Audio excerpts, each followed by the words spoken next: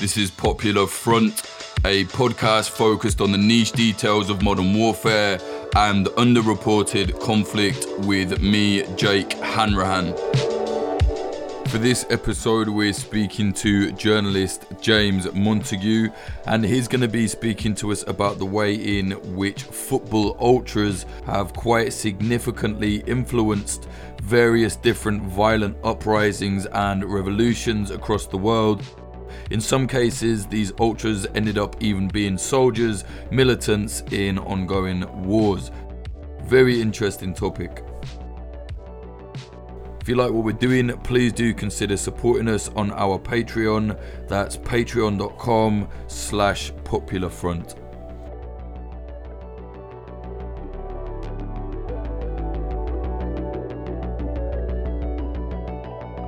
So, firstly, congratulations on the book. From what I've read, it's really fucking interesting, man. I really like it. But what we're going to be talking about today is basically how football hooligans aided the fight in Ukraine against the Russian-backed separatists. I don't even know really where to start with this. So maybe just kind of explain to us, how did you get involved in this? You know, talking to the football hooligan firms that ended up actually being, you know, soldiers and militants. Well, I mean, years ago I started writing about football, but and none of it was actually about football. I think I was desired to, you know, be a foreign correspondent in some way, but I was a bit of a failed foreign correspondent. So I kept on finding these kind of football stories that really reflected a lot of really political subjects, and especially in the Middle East. And a lot of them ended up being about conflicts and war. And obviously, you don't find organised football leagues in war zones, right? In conflict zones, it's one of the first things that goes out the window. But you know, you started to notice these stories. Like, I mean, I was in Zambia one time, and I did a story about the Libyan national football team trying to qualify for the Africa Cup of Nations, and they're in the middle of the civil war. Gaddafi had been toppled, but he hadn't yet been caught. And Gaddafi's sons were like massive fans of the national football team and tried to kind of use it to keep kind of Gaddafi in power and try to, you know, this patriotism, this rally around the flag effect. And so, you know, a lot of the players are actually fighting on the front lines for the rebels. And I found that this story, there's one of the players there was, he was fighting in Misrata, and his, you know, CO said, listen, you need to get Libya to the Africa Cup of Nations. You could do more good for Libya playing there than you would be, you know, maybe taking a sniper's bullet here. And they sent him back to Zambia to play this game against Zambia, and they managed to qualify. It was a huge national moment as well. And a few days later, they found, I mean, obviously, you know, everyone knows what happened to Gaddafi a few days later. But those are the kind of stories that I was really interested in. And one of the things that I've always come across is just organisation of football fans. Because if you ask most people in the UK or anywhere really around the world, ask about football fans, they think they're stupid or violent or racist. And that's kind of the first three words that usually come out of anybody's mouths. But what I discovered was that really they're organised, extraordinarily political, extremist in a way. You don't really find centrist ultras in many places. You find them far left, far right. And so I decided to write this book, 1312 Among the Ultras, because I wanted to tell the story of a particular form of organisation of football fans, which is the ultras movement, which kind of emerges out of Italy in the late 1960s. Extremely hierarchical. People live it almost like a gang, like they live it 24 hours a day, 7 days a week. And in this organisational structure, which is extraordinarily hierarchical, very patriarchal, very male, not a lot of women involved, certainly not back in the day. And it usually involves these climactic displays of flares, messaging. So you'd have whatever political issue was of that week would be written on a choreography and shown. And obviously this is before social media, so a lot of times it wouldn't be recorded. It would just be whatever was the issue that week that they wanted to, whether that was ticket prices or racism or whatever issue that was there. And so this kind of subculture ends up spreading all around the world. And so you end up kind of a mixture of ultras and like the Barras Bravas in South America, a bit of hooliganism from England and from Scotland. And it becomes a dominant youth culture, like one of the biggest youth cultures in the world, like millions of people around the world, extremely anti-police, hence why I called it 1312, which is, you'll literally see that number code on every single football stadium around the world. Like I saw it in Casablanca, Bosnia, You see it in Moscow, you see it in Berlin, you see it in... actually, I don't think I saw one in Riyadh, but you'll see it pretty much everywhere. And... this hatred of the police, hatred of authority, a need and a want to be kind of, no face, no name is one of the big phrases that you see in ultra culture. That you are outside of social control, you're outside of government control and police control, and you want kind of anonymity to be in a subculture to do what you want. And a lot of the times that could be, fighting opponents, although there's not that much violence in the scene anymore. But on the side of that, there's also this. There's a kind of another scene, kind of a subculture within a subculture called like arranged fighting, where you have these firms that fight each other in these extraordinarily well-organised, ultra-violent battles all across Europe. It can be 5 versus 5, 10 versus 10, 100 versus 100. The Eastern Europeans, particularly like Poland, Russia, Ukraine, Scandinavians are very good at it as well. And again, they're completely secret. And they have to arrange it. It's called a collar footballer in Ukraine and in Russia as well. This is what we would have considered like hooliganism back in the day, right, in the UK. Yeah, but back in the day in the UK, it was very much urban warfare between two groups of pissed up lads, and that was it. This is completely different. This is there are rules involved, right? You've got to come up with the same numbers. You're not allowed weapons. There's certain honour in the type of fights that you have, right? And if the other side doesn't turn up, then that is you couldn't dishonour their group more. You should basically dissolve your group if you don't turn up.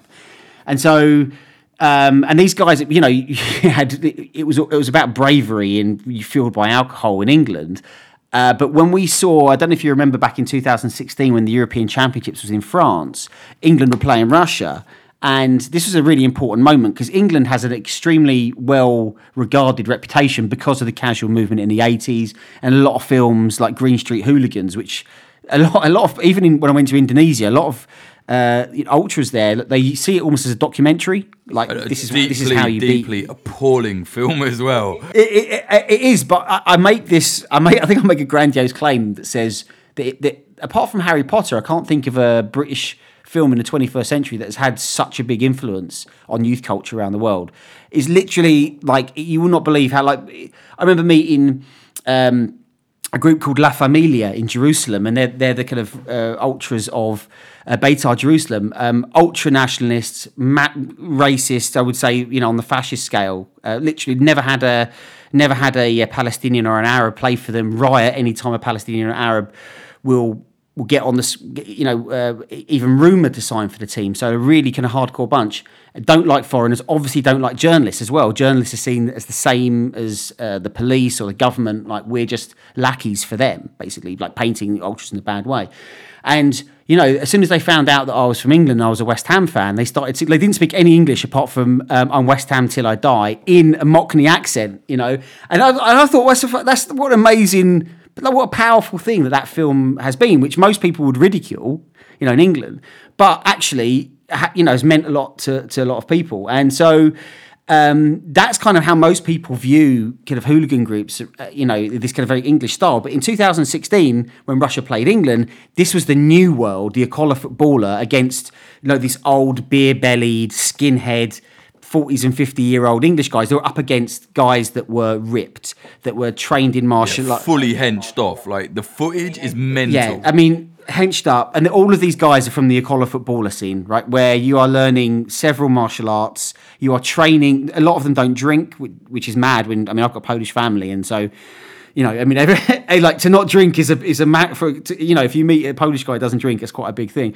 So, and they're not drinking. A lot of them take steroids and whatever, but they are weapons, and you saw the way and there was one poor guy who was put in a hospital in a coma and he never really recovered. I think he was attacked with a hammer, but this was the moment where, like, that type of English hooliganism forever was banished, and that this is the new order, the new way. And I thought that this is such a kind of like, and you also have left wing ultras, by the way, in Germany, like St. Pauli have their own fighting firms as well in Hamburg. So I've been there. They're a great bunch. Yeah, they're a great bunch, and so you've got this incredible, varied. subculture, but because they hate journalists and authors and people sniffing around and telling their, grassing on them in a way, I guess that's how they see it. It's almost impossible to write the story of who they are, where they came from, how this really important culture existed, or how it kind of like came to life. And so I decided to write 1312 to do that. And I felt I was long enough in my career that I could, I wasn't considered like other journalists, because I never really write about football. I go there and I never had any money when I started out. So I was always standing behind the goals in the cheapest seats where the ultras, or standing where the ultras always stood. And that's how I always understood football. When I went to West Ham, I stood in the North Bank. And so I was not quite considered one of them, but I was considered like, okay, you can come in and... He's all right, sort of thing. He's all right. As long as you have the right person, because it's all about finding the right person. Because it's a culture that also kind of like shuns social media. Like nothing's got to be put on, nothing can be put online. Everything's done on Telegram. It's face-to-face contact. So if somebody vouches for you, then all the doors can be open. But if somebody says, no, this guy's a prick, there's just everything shut. And not only that, but because there's a network of friendships and alliances that stretch all across Europe, like the enemy of my enemy is my friend type of scenario. So if you upset one person or one group, like doors will shut all across Europe to know that this bell end is coming. Don't let him in.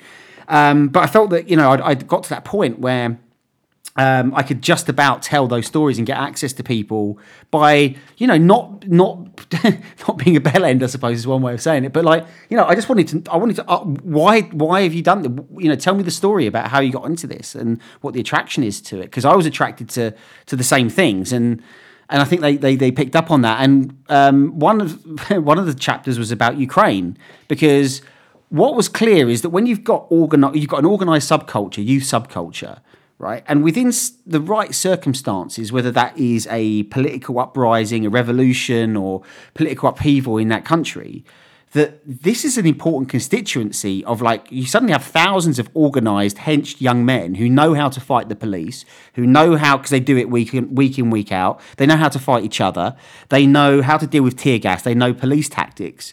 Whereas in a lot of civil uprisings, if you've got activists on the front line, they haven't got a clue about how to do any of this. And what you just kind of explained with the large-scale connections across borders, not going on social media, keeping it all hush-hush, even with the street violence, they know how to deal with that. A lot of it's street politics as well. To be honest, it's the perfect foundation for a militant group. You know what I mean? It's absolutely, and I mean, we'll talk about this a bit later, but a lot of politicians, especially in Eastern Europe, have worked that out as well and have used these groups in many respects as kind of street vigilantes to help further their own political careers. So this is certainly the case in Poland, certainly the case in Hungary, definitely in Serbia, where I was living up until quite recently. So, yeah, it's, the first place I saw this really take action, and it was over a number of years, was in Egypt. And in Egypt, I saw how a group of guys, one of Amadou Fahmy was started a group of ultras for Al Ahly back in 2007. And I interviewed him for a story I did for The Guardian. But we always stayed in touch. And over the years, this group became literally 20,000 people strong. And they were fighting the police every week during the worst of the Mubarak years. So when the Tahrir Square revolution came, Amadou and his guys and all the other ultra groups that then copied them were all in Tahrir Square, and these are the guys who were fighting the police. And they became known afterwards when the revolution happened. They were known as kind of saviors of the revolution, and they became kind of heroes until there was an incident called the Port Said massacre, where 72 of them were killed, murdered essentially by rival ultras after a game in Port Said, but with the collusion of the state as a kind of, this was a warning and also kind of a punishment for beating the police. And it was the beginning of the end, really, of the revolution. And all these guys ended up being, essentially outlawed. And Amadou, he was one of the most inspirational people I've ever met. It turned out his father was one of the most kind of connected people in Egypt, but he was bringing rich and poor, because class cleavage is one of the main issues in Egypt. He was bringing rich and poor fans together, Christian, and I mean, there were even some Brotherhood guys there, and men and women as well. There were some women, and he brought them all together. And it turns out that his dad was like the general secretary of the Confederation of African Football all this time. We had to keep that on the down low, and I had to keep his identity secret. And eventually what happens when he's out, when this is all outlawed, he then becomes the general secretary when his dad retires of African football, goes into African football to try and destroy all the corruption that he sees and takes an ultra mentality into it. And within a year, he's basically kicked out the job, but he leaks a load of these documents that prove what's been going on. And the president of CAF ends up getting banned from football for 8 years. Unfortunately, he died of cancer last year. It was really tragic. Like he just got married and he's had a 3-month-old daughter. But, you see what people say about ultras and about football fans, and you see someone like Amine Fahmy and you think, this is, in the right circumstances, this is like you said, like the platform almost for a militant group, but also can affect positive change, sometimes negative change, but it's an actor in conflict and it can't be ignored. And Turkey's another one where you had the Gezi Park protests. The ultras again came together. I mean, it's there's a story behind that as well. But the one that is the most relevance really to direct conflict is Ukraine, because ultra groups and fighting firms from the main clubs end up playing this massive role in Maidan. They end up becoming kind of allies almost with liberal activists, protectors of the liberal activists. And then even the most kind of ardent lefty activist would say this in Ukraine. And then they end up becoming part of this fighting battalion, Azov, which ends up playing a key role on the front line in eastern Ukraine. Well, yeah, let's kind of go back to the Maidan. I remember, I know exactly what you're talking about as well. There's particularly right sector at the time, and there's a bit of confusion. Some people say they're called that because they're right wing. Now, they definitely are right wing, but they weren't called that. They were called right sector because they were on the right sector of the Maidan, protecting, the people that were not as adept at street fighting. But a lot of them came out of football hooligan or football ultra firms as well. Same as Azov. Maybe you can tell us about some of these ultra groups that eventually gave birth to, Azov militants. I'll tell this story through the guy I told the story through, who I found it was a very fascinating individual called Sergei Filimonov, and he was essentially the leader of one of the big crews from Dynamo Kiev. And now Dynamo Kiev, the ultra group, it's very, very right wing. A lot of racism involved there as well. And you see, he had a group called the Radici, right, the relatives. And this was, you had the ultras group, and then you had these little break off fighting firms who would go off and do these collar footballer matchups with other Ukrainian teams and with other fighting crews in Poland and when I went to one of these arranged fights. They are brutal, absolutely brutal. In fact, the other side didn't turn up, so it turned out to be a riot in the end in this kind of suburb of Stockholm. And I ended up, this is how far in I'd got at that point, that we'd met. It was supposed to be an 80 versus 80 fight on a disused railway track, and the other side didn't turn up. And we ended up, this guy said, "Oh yeah, come with me." And I thought, "Oh yeah, well, let's see what happens." The other side, this is all organised fighting, right? It's going to be fine. But, they're not hurting anybody else except for each other. And then, they turn up in Solna, which is like a district outside Stockholm, and start going to the pubs where they think these guys are drinking, and just they end up smashing everything up, beating people. I'm running along, and eventually the police start chasing us. And it's like, at that point, I'm like, well, what can I do? I can't put my hand up. I haven't got a release cord that says, I'm a journalist, I can leave now. I'm in. If I get caught, I get arrested. So I end up running with them. And we managed to escape. There's a helicopter in the sky. There's like police vans everywhere, tear gas getting fired. And I managed to escape, and it was pretty hairy stuff. But it was seeing the violence up close. It's not, it's not frontline violence. It's not people getting shot in the head, but it's still pretty brutal kind of situation. And when you see that, these guys were saying, the Ukrainians, they're the number one in the world, pretty much at this type of fighting. And Sergei Filimonov was the kind of the leader of this. And when I was speaking to him about like 2013, that there's a although they're obviously on the right, a lot of them are fascists, neo-Nazis. That there was a common enemy in Viktor Yanukovych. And there was a common enemy in Russian interference in the country. So, especially when it came to the Dynamo Kiev ultras and firms, and especially like Lviv, there was a kind of an alliance between the clubs. Like I think it was Dnipro, Dynamo Kiev and Lviv and some of the other clubs around there that were very much kind of Ukrainian nationalists, and then much more pro-Russian nationalists from Shakhtar Donetsk, because obviously that's in the east, in the Donbass, Odessa, and I think in Kharkiv as well. But what was interesting is that when the kind of Maidan started, that all of those groups, even though some of them were quite pro-Russian, they ended up joining together to try to get rid of, to help within the Maidans in their own separate squares in their own cities to overthrow Yanukovych as well.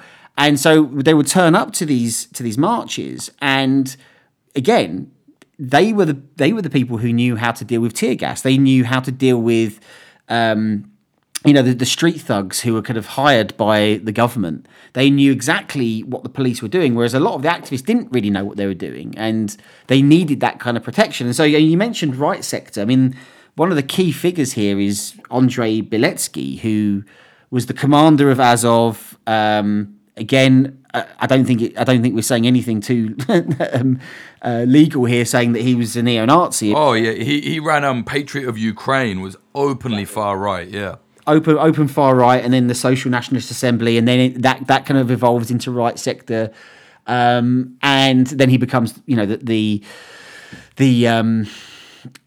commander of the Azov battalion. And what happens is that Maidan happens, and all these groups, Ukrainian ultras from all across the country, they descend on Maidan, and they play this really important role. They play a role that I'd seen in other revolutions and other civil conflicts, which was knowing how to fight and teaching other people how to fight. And that's certainly Sergei Filimanov's experience of fighting on the front lines. But when Yanukovych eventually leaves, then it's like, what next? What do we do? Where do we go? And it's Beletsky who starts this, or who becomes the commander of Azov, who starts recruiting guys from the Akola footballer scene. And what was interesting, there's a brilliant Dima. I think you put me in touch with Dima originally. He made a film for Ukrainian television about the ultras, and there's an interview with Beletsky in it. And he says, I had to bring together this because going back a little bit, the Ukrainian army was a shambles. It'd been massively underfunded for years. I mean, on purposely massively underfunded, and filleted by corruption. Corruption is the number one issue in Ukrainian society, other than the war that's going on at the moment, and it's still going on in the east. And he said, essentially a law was changed by Arsen Avakov, who's this kind of almost like a far right Svengali. He's the Ministry of the Interior, but he began this process of having these militias begun to be formed, and Azov was perhaps the best known, and Beletsky started recruiting from the Akola footballer scene people like Sergei Filimanov and many others. And in this interview he says there's about 65% of Azov came from Akola footballer, came from the ultras and firms, and the reason they were ready straight away to be organised, to be trained and to be fought was because they'd already been doing that off their own back to fight each other over the past 4 or 5 years. And so, and it was interesting that he said that the biggest issue that he had within Azov in the beginning, whilst he was training everybody, was having to overcome this divide between, like this, on the one hand there was the allies of Lviv, Dnipro and Dynamo Kiev, and on the other side, Odessa, Kharkiv and Shakhtar Donetsk. So he had to kind of overcome that. So these football rivalries, these are guys that would, they would, fight each other. Bloody deaths. This is a hatred. And so overcoming that barrier was almost bigger than overcoming like the fact that nobody had any shoes or guns or bullets or anything. The first thing you needed to get is unity.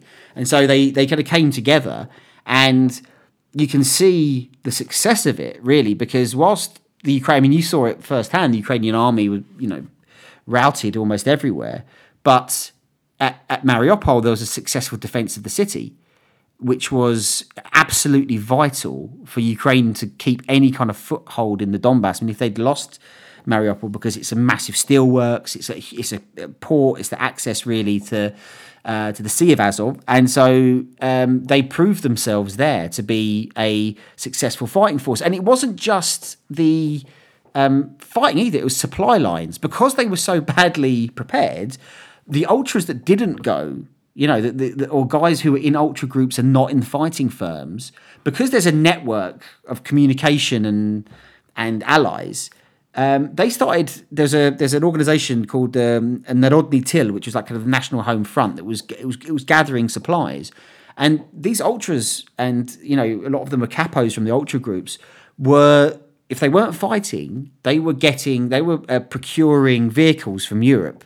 Like they told me, this one guy was telling me that I interviewed, he'd managed to get a load procuring. of yeah. Well, I mean, I'm not sure anyone was stealing them on spec, but he certainly was getting pretty. I mean, also a lot of them were pretty old, shitty, like Land Rovers, for instance, and then using what they could to then reinforce them, to put some armor on it, and then sending them down to the front line, getting guns, saying that they were for hunting, sending those down to the front line, getting shoes.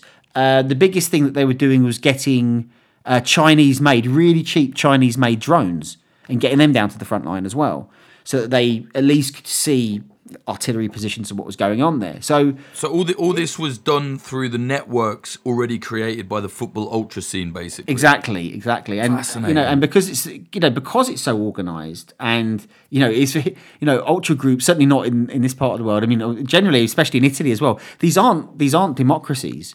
There is a capo, there's a guy at the top, and he has his lieutenants underneath, and it's a very strict hierarchy. So things get done, very quickly, and so the football scene there plays its role in this battle, and obviously building the myth of the ultras. I mean, if you go and speak to any activist there, they'll say, yeah, do you know what, these guys, they did play their role in Maidan, and they did go and fight and volunteer and risk their lives, and many of them did die. But that myth obviously then becomes something that has been used, especially by what Azov then becomes next, as a kind of a myth that's been built around this group of people. Yeah, there is this. There's also like some misconceptions around Azov, which Azov will say, without us, the war would have, everybody would have died. We would have lost Ukraine. They've actually not been in anywhere near as many battles as they make out, but they certainly were effective in the ones that they were in. But yeah, unfortunately now, like, you can't ignore the kind of far right element to it. It has become its own beast. It has, and that's definitely true. I mean, even Filimonov himself proves himself to be a great fighter, but I can't remember, is it Ilivosk, which is the meat grinder? Yeah, the meat grinder. Where, I mean, no one really knows, but could be anything up to 1,000 Ukrainian troops were perhaps massacred, having basically, surrendered and retreated. And he was part of that. He retreated, he was injured in it, and that's why he was then, sent back and started life, civvy life after that. So there were lots of defeats, but I think you can say, and you can see it when you go to Mariupol today. I mean, this was 2 years ago when I went, but there is still an appreciation for Azov there, and I think they probably did have an effect in that one single battle. But the myth of it has certainly been built up. And what's most interesting actually is kind of what happens next, because the story of what happens to Filimonov is very fascinating, because he's quite you can find him on Instagram, right? He's a really handsome guy. He's got loads of tats over him. Some of them extremely dubious in terms of whether they're far right or not. I mean, he's not quite as, like, his right hand man had literally 2 swastikas tattooed behind his ear. So I mean, there's no getting around that. I mean, you can't misinterpret that. He's very intelligent. He's a good organizer and he's a good orator. And so the next step after a lot of these fighters then and ultras get back is they don't really, I mean, they do go back a little bit into the ultra scene, but they've obviously seen bigger battles, and there's now been this truce behind the groups that were formerly fighting.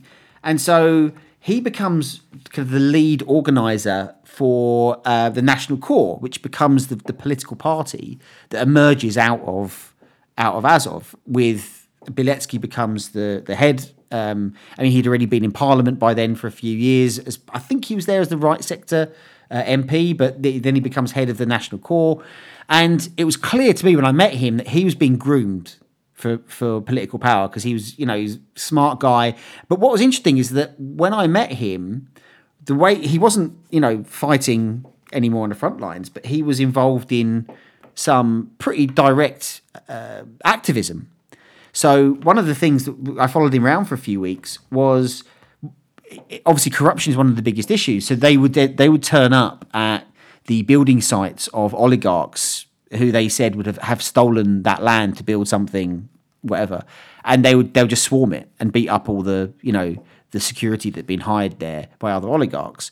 They would campaign on behalf of. There was a Katerina Hanzuk, who was a activist from the city of Curzon, she was an anti-corruption activist, liberal anti-corruption activist, and she was murdered, essentially assassinated. Through acid. Somebody poured acid. And it took her months and months to die.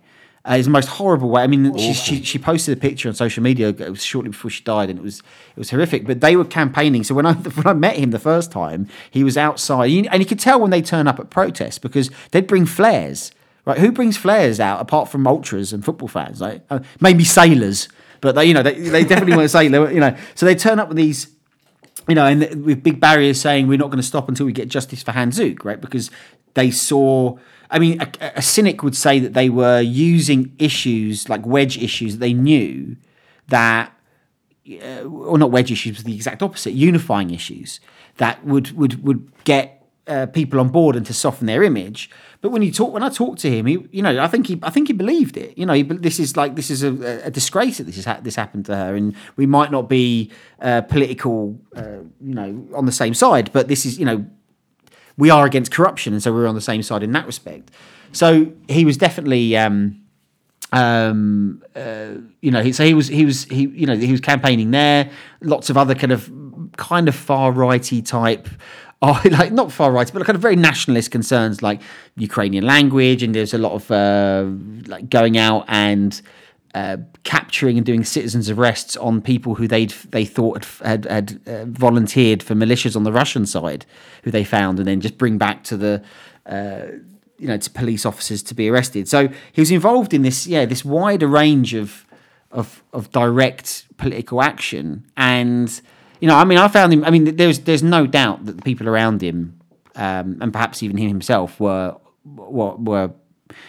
certainly ultra-nationalists. Some of them were definitely neo-Nazis. His was a bit ambiguous. And I think that's the thing to understand with Ukraine, is that it's one of the most complicated places to understand, the level of ambiguity. It is, and it's hard to even talk about because I've been there so many times, and I do understand that, like, there is a difference between the ultra-nationalists. Not saying, oh, that's great, I love ultra-nationalism, but there is a difference between them and the actual neo-Nazis. However, often the ultra-nationalists might say, well, I don't like neo-Nazism, but I don't mind, I'll have this guy in my battalion, no problem. It's weird, it's just like this very fucking strange disconnect. It's very unfortunate, but it's Eastern Europe. I mean, what the fuck do people expect? It's very wild, very raw out there still. It's, the far right has a big constituency. I mean, I certainly know that from being Polish. I lived in Hungary for a while, lived in Serbia for a while, spent a long time in Ukraine as well. So you can see how the political culture, and a lot of people say, well, it's not, the far right isn't something to worry about Ukraine because, the far right gets smashed at the elections. At the last Bilecki's out of parliament now because in 2019 there was a kind of a far right unity movement that kind of came together as a bloc to try and get over 5% of the vote to get into parliament, but they got like 1.5%. But I think the problem is that a lot of those policies and views have also been adopted by the mainstream, which kind of has also made them a bit more redundant. And it is as a street movement sometimes when you see some of these groups and how they operate, it's a terrifying number of very organised people that if there was some kind of civil disobedience in the future, what side would they be on now? I don't think you could say. So I think as well, people kind of forget the idea that a lot of these far-right groups are fascists, so they're not going to wait to take the votes. And some of these fascists have literally whole columns of tanks. I think Azov might have 2 columns of tanks now. Now, I'm not saying that Azov is going to come out and overthrow the government, but like they could. Like, you know what I mean? They have the firepower now. It's not healthy for a democratic society to have large groups of militias armed with extremist views. And this is one of the things that comes out, I think, later on in 1312, because I follow, Filomonov's story, and he eventually kind of falls out with the National Corps, and he falls out with Beletsky. In fact, he gets beaten up by a group of people connected to Beletsky because they fall out over. I don't know if you've come across is it Sergei Sterenko, the guy, again another right sector guy in Odessa, who's become a bit of a cause celeb for ultranationalists because he's again focusing on corruption as an activist now in Odessa, where he's from. Yeah, he's in prison right now, isn't he? Yeah, I think they've released him, but he's about to. So the original charge was, I think, something to do with a big protest around the president. But the big charge is that he murdered somebody because there's been 3 attempts to get on his life, and on one of those attempts, he managed to kill one of the attackers. And so his supporters see it as a politically motivated attack. Corrupt oligarchs paying people to do that, who are in league with the government. This is their view. And then, so Filomonov was turning up and organising a lot of protests around this. And I think that for some reason that upset Beletsky in that area there was somehow affected his interests. And so there was a big falling out between them. And so now, Filomonov has kind of set up this kind of, I don't know what you call it, kind of protest school, where he's teaching people how to kind of fight against kind of the police and how to fight against. It's called that and this group called Honor, which is a kind of, I don't know, kind of hooligan T-shirt graffiti firm. I'm not really sure how to describe it, but he's got this, and one of the most interesting things was I remember seeing on the news about Hong Kong back in 2019, I think it was, when they were still fighting to try to prevent this security law. And who do I see in the crowd? I see him and all his crew who have turned up there. Essentially, they said that they were tourists, but maybe they were there maybe just to help out a little bit, because they're staunch anti-communists, as you'd expect. And then what happens is that their appearance there becomes the main news item. I think it's on the main Channel 1 program in Russia, where they are then used as proof that Maidan was a CIA fermented colour revolution by fascists. Yeah. What actually happened was they turned up, were like, wow, these guys are pretty well organised. A load of Hong Kongers who don't even know what the fuck is going on in Ukraine went, oh cool, some guys from Ukraine came to pay their respects to us, and they went, yeah, hi, and they took some photos, and then all these fucking tankies and then Russian supporters were like, see, it's a fascist junta. It's fucking ridiculous. So yeah, so he's quite interesting. So I've kept in contact with him because he's still doing that, and trying to forge a different path, his own kind of activist network outside of the traditional kind of far right ecosystem.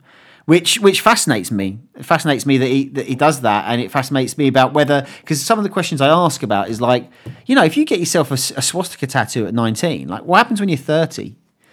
People change. People change their political views. I mean, I have, other people have, and that's why I think when people read 1312, it's often he's the one kind of complex, difficult to understand but fascinating people that you read about and that I met, and I keep abreast of what he's up to, and I'm sure I'll see him next time I'm in Kiev. Once, well, now I've got my second jab, I can travel a bit more, but and this is the thing is with a book like this and with the people that you meet. I met quite a few far right figures. Fabrizio Piscitelli, which is one guy I met in Italy, who's the lead the capo at Lazio, like one of the most famous figures in the world. And he ended up getting assassinated about 3 months after we spoke because he was also heavily involved in the underworld, in the drug trade, and he just got out of prison for big, after being involved in the big drug bust there. So these aren't a lot of characters who you're necessarily warm to, but they are complex and they exist out there. And I'd rather we knew that they did and why they did and what what the nuances are, rather than just say, yeah, these are just terrible people and that's it, because that's not how the world is. Well, yeah, it's very interesting as well, I think, looking at like the organizational point of view, like you said. I think Ukraine is the most interesting because it's one where it kind of went all the way. Like the first time I heard this kind of ultras formulating kind of cells to fight the police was, like you mentioned earlier, Egypt. But as we know, they were kind of smashed and, the revolution failed badly. It went very, wrong, if you like. But with Ukraine, it's like, well, they actually managed to, fully push this through. And now there are, literally former ultra groups that are now, they have their own battalions. I'm looking at this website now, Ultras Tifo, and there are so many pictures of Ukraine soldiers and also like militia fighters holding up flags for their teams. I mean, there's like 20 plus here. Some on the Russian side as well. It seems that a lot of Russian ultras actually are fighting for the separatists as well. It's very interesting. Yeah, there's a kind of because I suppose in a way it's all far right, but there's kind of an interesting connection as well to Belarus, because there was a big crackdown on ultras in Belarus in 2014, 2015, because a lot of guys from Belarus went over to show solidarity with Ukrainian ultras during Maidan. And, the powers that be saw that as something dangerous. They recognised that this was a powerful constituency. And what's interesting, especially in Russia, I mean, Putin, or maybe not Putin directly, but certainly, the network of people that keep him in power recognise keeping the far right and especially football firms on side is it's a very powerful. I mean, the reason why those groups, those leaders and those fighters from hooligan firms in Russia end up in Marseille in 2016 in the first place is basically on government-funded airplanes. They are given money to go there. And when it happens, I mean, Putin himself said something along the lines of like, well, you'd have thought with so many Englishmen there, they'd have been able to put up a fight or something like that. Like he was smirking, like he loved it. So you can tell that the people in power, like they're addicted to football. They're addicted to the crowd. It presses all the same buttons, and I mentioned this a couple of times. I mean, I lived in Serbia, and so you can see there was a massive scandal that happened a few months ago about the leader of one of the Partizan Belgrade ultra firms was basically he was arrested suddenly, and they found videos that he'd been beheading people and been involved in all sorts of kind of the Montenegrin drug trade and all that. But they were all connected to the government. Everyone knew what they were doing, but they were essentially kept people that were useful in times of strife. So if there was a gay pride march that needed to be smashed up because these guys are religious conservatives, these are the guys that would be sent to do it. If there was, I remember in 2008 there was I think the US embassy, when Kosovo declared independence unilaterally, like the coalition of these groups ended up going and kicking the shit out of the US embassy. I think they even got in. I think one guy was killed inside the US embassy, and it's pretty hard to breach an American embassy anywhere in the world, pretty much. I mean, so it's the organisation of it, and the politicians have worked out how to utilise it, but it's in the right conditions. There's no reason why that couldn't happen again. Absolutely. Yeah, it's absolutely fascinating, man. And I do think, though, I will say, like, politics aside, obviously, disclaimer, I think anyone that listens to Popular Front knows that we fucking hate fascists. But all the politics aside, I think the idea of the football ultras is actually a really excellent concept and like a really good thing for young men and women to have a community. If you look at the Green Brigade, Celtic supporters, they've literally, helped out the club by getting rid of managers and such, and welcoming in new players. And especially as well, you mentioned St. Pauli. I've been to that stadium. They're fucking amazing things that they do there. Keeping, right? But they keep the club for the people. And now if you look at the state of Premiership football, I don't even like football because I can't be bothered with it. It's like, it just seems like another commercial thing to me now. But I think the ultras really keep the kind of spirit of football alive, Well, look, it's messy, right? And the way I've always looked at it is that ultra groups reflect their constituency, right? So, like football stadiums reflect because they're in the community. So the curve, right, the place where the ultras stand, reflects pretty much the community they're from, and that's usually a kind of working class and it's a young person's game, usually a working class male kind of constituency. And so one of the examples I use is in Italy in the 1970s, you had this almost a civil war going on. The years of lead, where you had far left and far right activists kind of bombing each other, murdering each other, kidnapping former prime ministers and killing them. Like bombings going on. Like I think the Bologna train bombing and almost 100 people were killed. It was extremist. And so in the centre of Rome, where it was kind of the heart of the support for the Communist Party in the city, that's where the supporters from Roma came from. So their ultra groups were all left wing. They have got names like the Fedayeen, for instance, which came from the political guerrilla from the Palestinian guerrilla movement. So what happens is Italy changes. So over time, Italy becomes much more right wing. The inner cities of Rome become much more right wing, and then essentially the Roma ultras become far right. Like Lazio ultras had always been far right, but Rome changed, and all the other curves around Italy, they changed in the same way. But if you look at Germany, you touched on Hamburg there and St. Pauli, but again, it reflects their society. So you see so much left-wing activism, especially in more Western and in the big cities.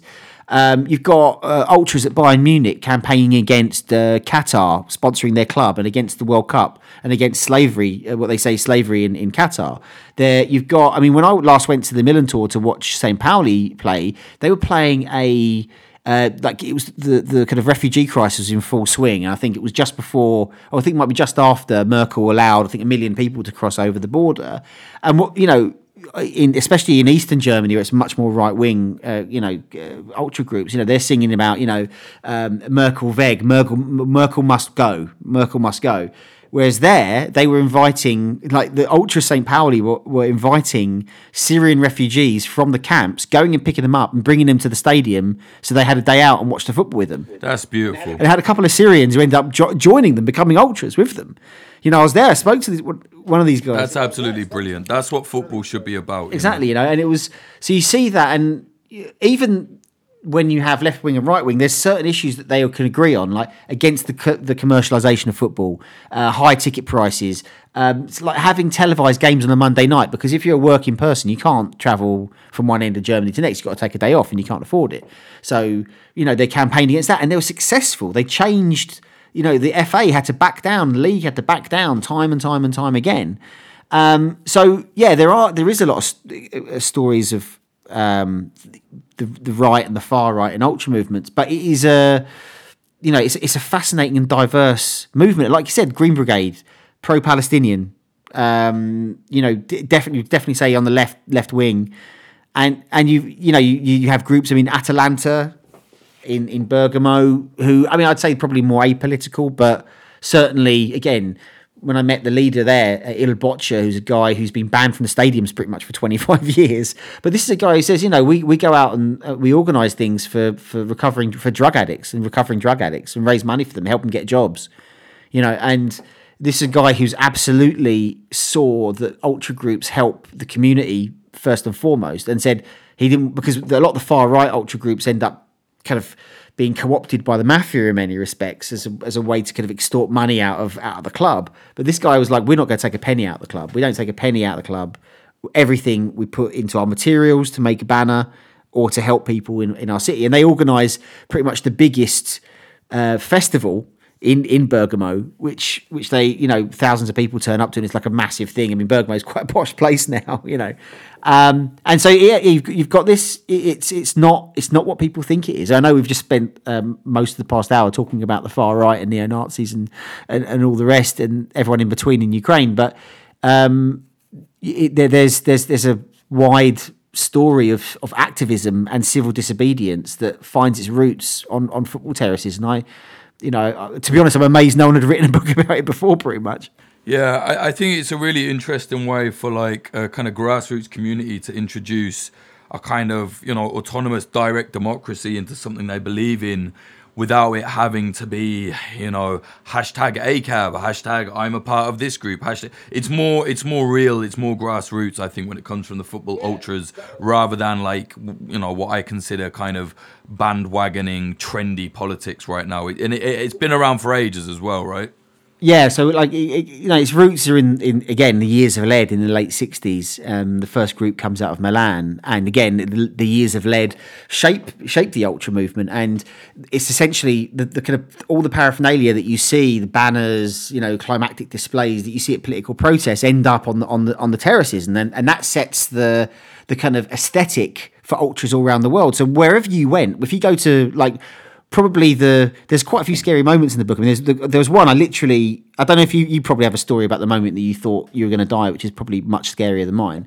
But there was a moment where I was chased down the side of an Indonesian highway by a bunch of Persib Bandung ultras with machetes, and it was absolutely one of the most terrifying experiences of my life. I managed to escape by the skin of our teeth. Fucking machetes. Machetes. There were two groups of machetes, because that's probably the most violent ultra scene in the world right now is in Indonesia. And when you go, the names of the groups are like a Brigata Curva Sud. It's Italian. They call the top guy the capo. So they're taking on the old kind of culture. They've taken the kind of Italian vibe and aesthetic, but the fashion is like definitely like football casual, like 90s English football casual, right? So you go outside and you'll see like Millwall tops, you'd see like badges with West Ham hammers. You see the old British Rail symbol. Oh, that's cool. Because the intercity firm used to use that, because that's how they would travel between cities to fight. And this wasn't even Jakarta. This was in where was it? It was like in the far southeast of Java. And so it tells you first of all, how attractive that is to young people. And I think you hit that on the head there, that this isn't hashtag activism, and they go against that. What in real life where do young people get together in big numbers in a cultural way like that? Like, you've got online gaming, of course, is completely separate, but like as a community, that is, once you have that together, it's a very, very strong bond that you make with people. And that's one of the things that is clear that when you meet ultra groups. And one guy I met from an ultra group from Werder Bremen, again another left-wing group, told me that this is why it should be for young people, because you're testing the barriers of what you can and can't get away with. You're testing yourself, you're testing society. And I thought that was a brilliant way to put it. I mean, of course, some people stay in it too long, but usually when you're in your 30s, you're too old for it. I don't think I could have written this book in 5 years' time. I think I would have, I think probably would have been too old and would have stuck out too much. But that was a great way to see it. I think that this is a youth culture that teaches people how far they can push it, and I don't think that's an unhealthy thing. No, I don't either, not at all. And also, you see these clubs. I've seen people online, season ticket holders for, I don't know, fucking Man U or whatever, moaning about ultra groups interfering with the clubs. And I just think, like, what are you talking about? Like, that's what they're meant to do. Like, these people are shafting you, like, one of the best situations I've ever been in, I went to watch Wigan away. Like, my best friend is from Wigan, and a friend of ours, she was over from Australia. So we were like, fuck it, let's take her to a football match. And we went to Wigan away in like South London, and the Wigan fans, we stood in the stands, and the Wigan fans started chanting, "We're shit and we know we are." And I just thought, like, that is absolutely brilliant. That to me was like the essence of proper football. How many of them were there? Because there are not many Wigan fans that turn up for home games. Yeah, there was about 10 of them maybe, but it was quite impressive. Because what's interesting is that, like, there's not a chapter in the book about England, because we didn't really have an ultras movement, because our indigenous movement, like in Brazil, they have the Torcida Organizadas, which again, a lot of them have been co-opted by organised crime. The Barras Bravas in Argentina and in Colombia and the rest of South America. But in Argentina, that's quite a frightening scene as well. And a lot of these have been, cartels are kind of involved in a lot of them as well.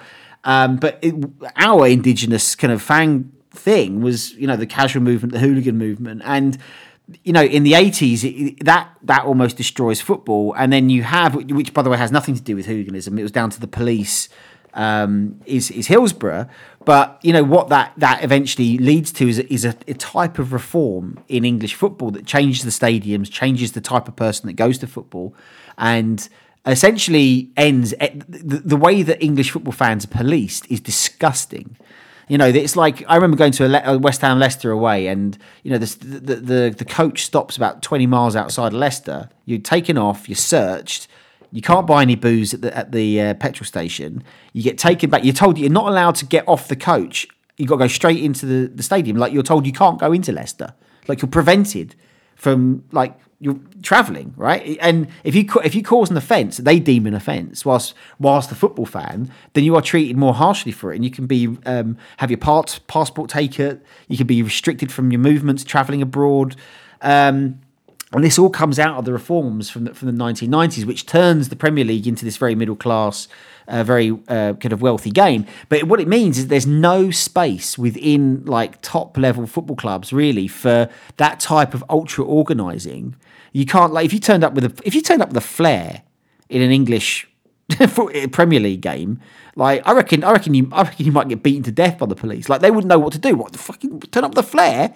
Like, it's just so anathema to have that kind of, or even like political banners, messages on everything's got to be pre-approved. So the control within English football stadiums is such that it's impossible for a kind of grassroots political culture to set. I mean, Scotland is slightly different, and the Green Brigade is slightly different. But it doesn't have to be that way. I mean, one of my favourite chapters in the book, and this is on the exact opposite end of the scale to the kind of far right in Eastern Europe, was I went to LAFC, which is like a brand new football club in MLS in LA.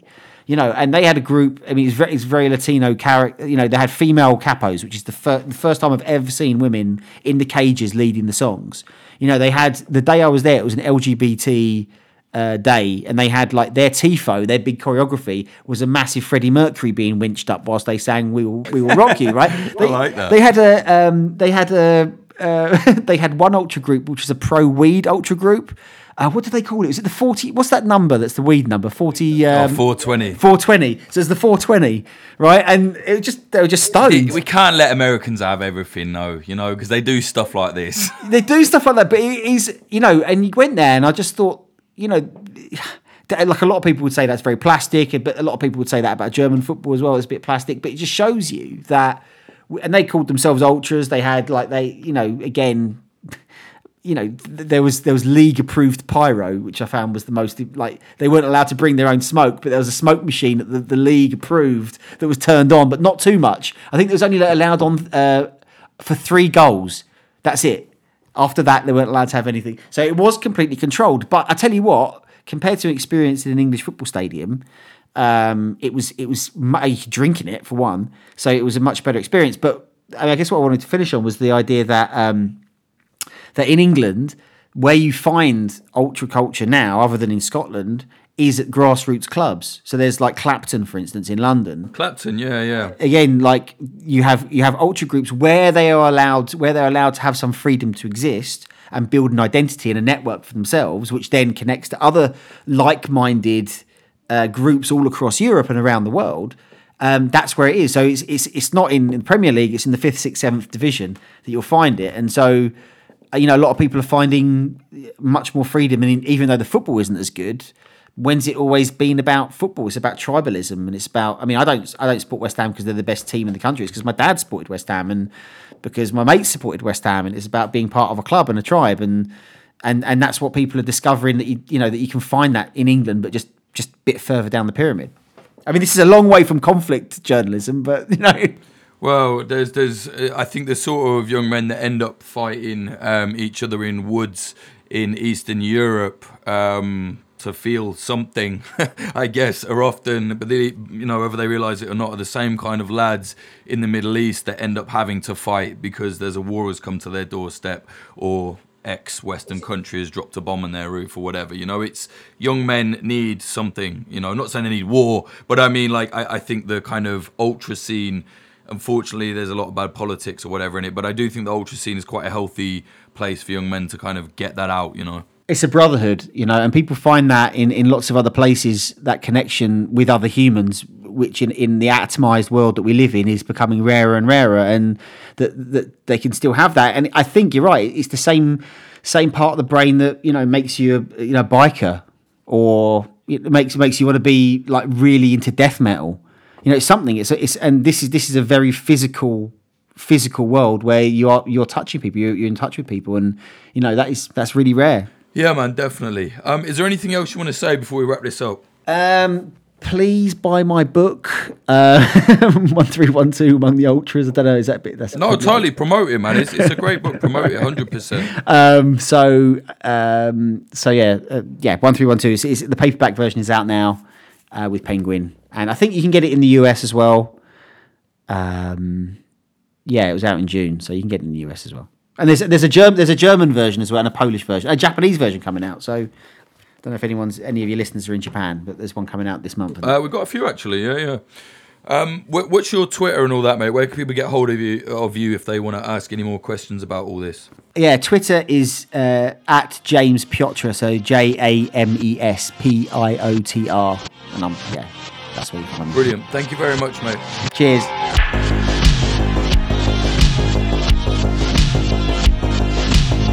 That was journalist James Montague speaking about the various ways in which football ultras have helped and aided uprisings and wars across the world, all the way from Ukraine to Egypt and more.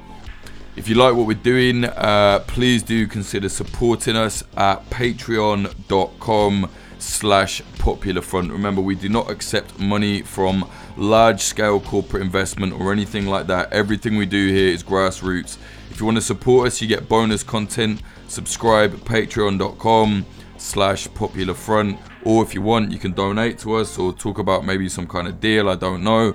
Go to www.popularfront.co/support or buy our merchandise. The website is popularfront.shop. Now, let's talk about merchandise for a minute. So if you're on our social medias and whatever, you will have seen that we did a Free Britney t-shirt. Now you might be thinking, why the fuck would a media collective platform about war and conflict give a shit about this Britney Spears thing? Well, if there's anything we definitely hate at Popular Front, it is authoritarianism of any stripe. We hate it. We don't like it. Fuck it. It's horrible. It's the worst thing. So when I was reading about this Britney Spears thing, I was like, this is fucking awful and very bad. But luckily, she can kind of, afford to live, can afford to fight the case still. But there are a lot of women that are in, situations where there's perhaps an authoritarian boot over their head and they can't get out of it. So we said, you know what? Let's make this Free Britney Spears t-shirt, and we will donate 100% of the profits to the National Women's Law Centre. They're a charity that basically helps women in underprivileged situations with various different legal situations, helping them get out of bad situations.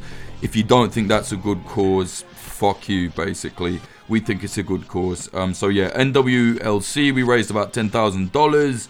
And then the company we used to print these t-shirts, it was a really cool t-shirt, Britney Spears in a balaclava. It says, authoritarianism is toxic, Free Britney, Popular Front.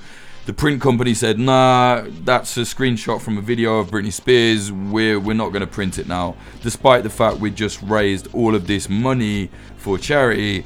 So I said, all right, fuck it. So we raised the money. We donated the money anyway. But basically that left me with, obviously I have to pay 100% of the profits went towards it, but I still have to pay for the shirts. So that was about £9,000 or something like that this company owed me, this print shop, which was a fucking nightmare. Eventually we got it back, severed ties with them. The company's Printful, I don't know, Printful, fuck you. You're an absolute piece of shit company. Fuck you from Popular Front. You literally tried to derail a fucking charity drive to help women in need because of some stupid fucking copyright issue. And when I spoke to a lawyer, they said it is free use by an absolute fucking mile and would get laughed out of court. Basically, you're just too scared. You fucking covered your own asses and tried to derail our charity drive. But it's not been derailed because we've spoken to another print shop, a few different print companies in the US. The Free Britney t-shirt is going to be printed within the next few weeks, and it will be delivered all over the US. Don't worry, it's coming. I haven't found a good European print shop that will print them and deliver them for us, because, you know, we sold like a load of them. I can't fucking just, you know, hand deliver them all. It's a fucking nightmare. It's a madness. So not found the European side of it yet, but the US one, where the majority of the orders came from, the t-shirt is coming. Give it a few weeks, maybe months. I'm sorry, but, you know, it was a charity thing. All of the money has been already donated to charity. We put that on the Instagram, on the internet. That's all there to see. Got the emails from the NWLC. You know, we've donated the money, every single penny. We've been completely transparent about that, as we always are. We've done plenty of things to donate to charity. So yeah, the money to the charity, it's already, you know, it's already been donated. But the shirts are just taking a little bit longer because, like I said, the scumbags at Printful tried to fuck up our shit and wouldn't print them. Anyway, that's just the update on the Free Britney shirts. This episode, thank you to our sponsors. The episode is sponsored by Oracle Coffee Shop in Portland, Oregon, USA. They're an independent coffee business selling only fair trade products. See them at 3875 Southwest Bond Avenue, 97239. Tell them Popular Front sent you. You might get a discount. I don't know. The episode is also sponsored by Grindcore House, a pair of independent coffee shops in Philadelphia, USA. One in South, one in West. Find them on socials at Grindcore House. We are doing a Popular Front collaboration with them soon, I absolutely promise. Those guys are very busy, I'm very busy, but I've tried it, sampled the coffee, blah blah, the coffee that they're going to be selling, all free trades, fair trade I should say. Tastes good, it will blow your fucking head off. It's good coffee, good and strong. You know, if you're waiting and you're wondering, just talk to them on social media at Grindcore House. Ask them, hey, when's the Popular Front collaboration coming out? I'm sure they'll love you and me for that. Yeah. The episode is also sponsored by Propagandopolis, an outlet selling and writing about historical conflict propaganda from around the world. Buy prints at propagandopolis.com. Use promo code PopularFront10 for 10% off. If you want to follow us on social media, the Insta is at popular.front. Follow the backup as well, because we're probably going to get zooked soon, because the people that work at Facebook or on Instagram don't realize that reporting on violent extremism and wars is not the same as causing violent extremism and wars. Somehow doesn't compute. So we're probably going to get taken down soon. We're constantly getting flagged, but yeah, whatever, fuck it. The backup is at popularfront_. Twitter is at popularfrontco. What else? Fuck knows. Yeah, website popularfront.shop for merchandise, popularfront.co for everything else. If you want to follow me on anything, it's at Jake_Hanrahan, HANRAHAN. If you've messaged me and I haven't replied, it's either like too busy or I just haven't checked it. Yeah, whatever. Anyway, please do support us on Patreon. Thank you very much to... Oh yeah, wait, hang on. Sorry, fucking hell. Intro music was by Home and the outro music was by Sam Black. Listen to his music at samblackpf.com. Now, thank you very much to the high tier Patreons. They are Kate, Ellen, Dan Ross, Thumper, Lisa Milgram, Lupita Valens, Bradley Davies, Peter Hesher, RX, A. Nicole, Travis Lieberman, Cherry, Ben Marshall, Dallas Dunn, LD50 Seattle, MJ, Meredith Waters, Adam H, Larson 8669, Karante, Bjorn Kirsten, Diamondstein, Jacob, Michael O'Connor, Zach Packard, Todd Cravens, Alexander, Nicholas Butter, Ron Swanson, JD, Jav, Ian Froese, James Cully, Trinan Daly, Tynan Tainan Daily, apologies if I've said that wrong, let me know. Michael Akakan, Ethan, Fitz Madrid, Ed Coulthard, Johnny LaFleur, Clayton Taylor, Mike Barone, Ben, Liam Williams, Chris Cusimano, Degenerate Zero Alpha, Giorgio Arani, DR, Trey Nance, Amy R, Rubicon,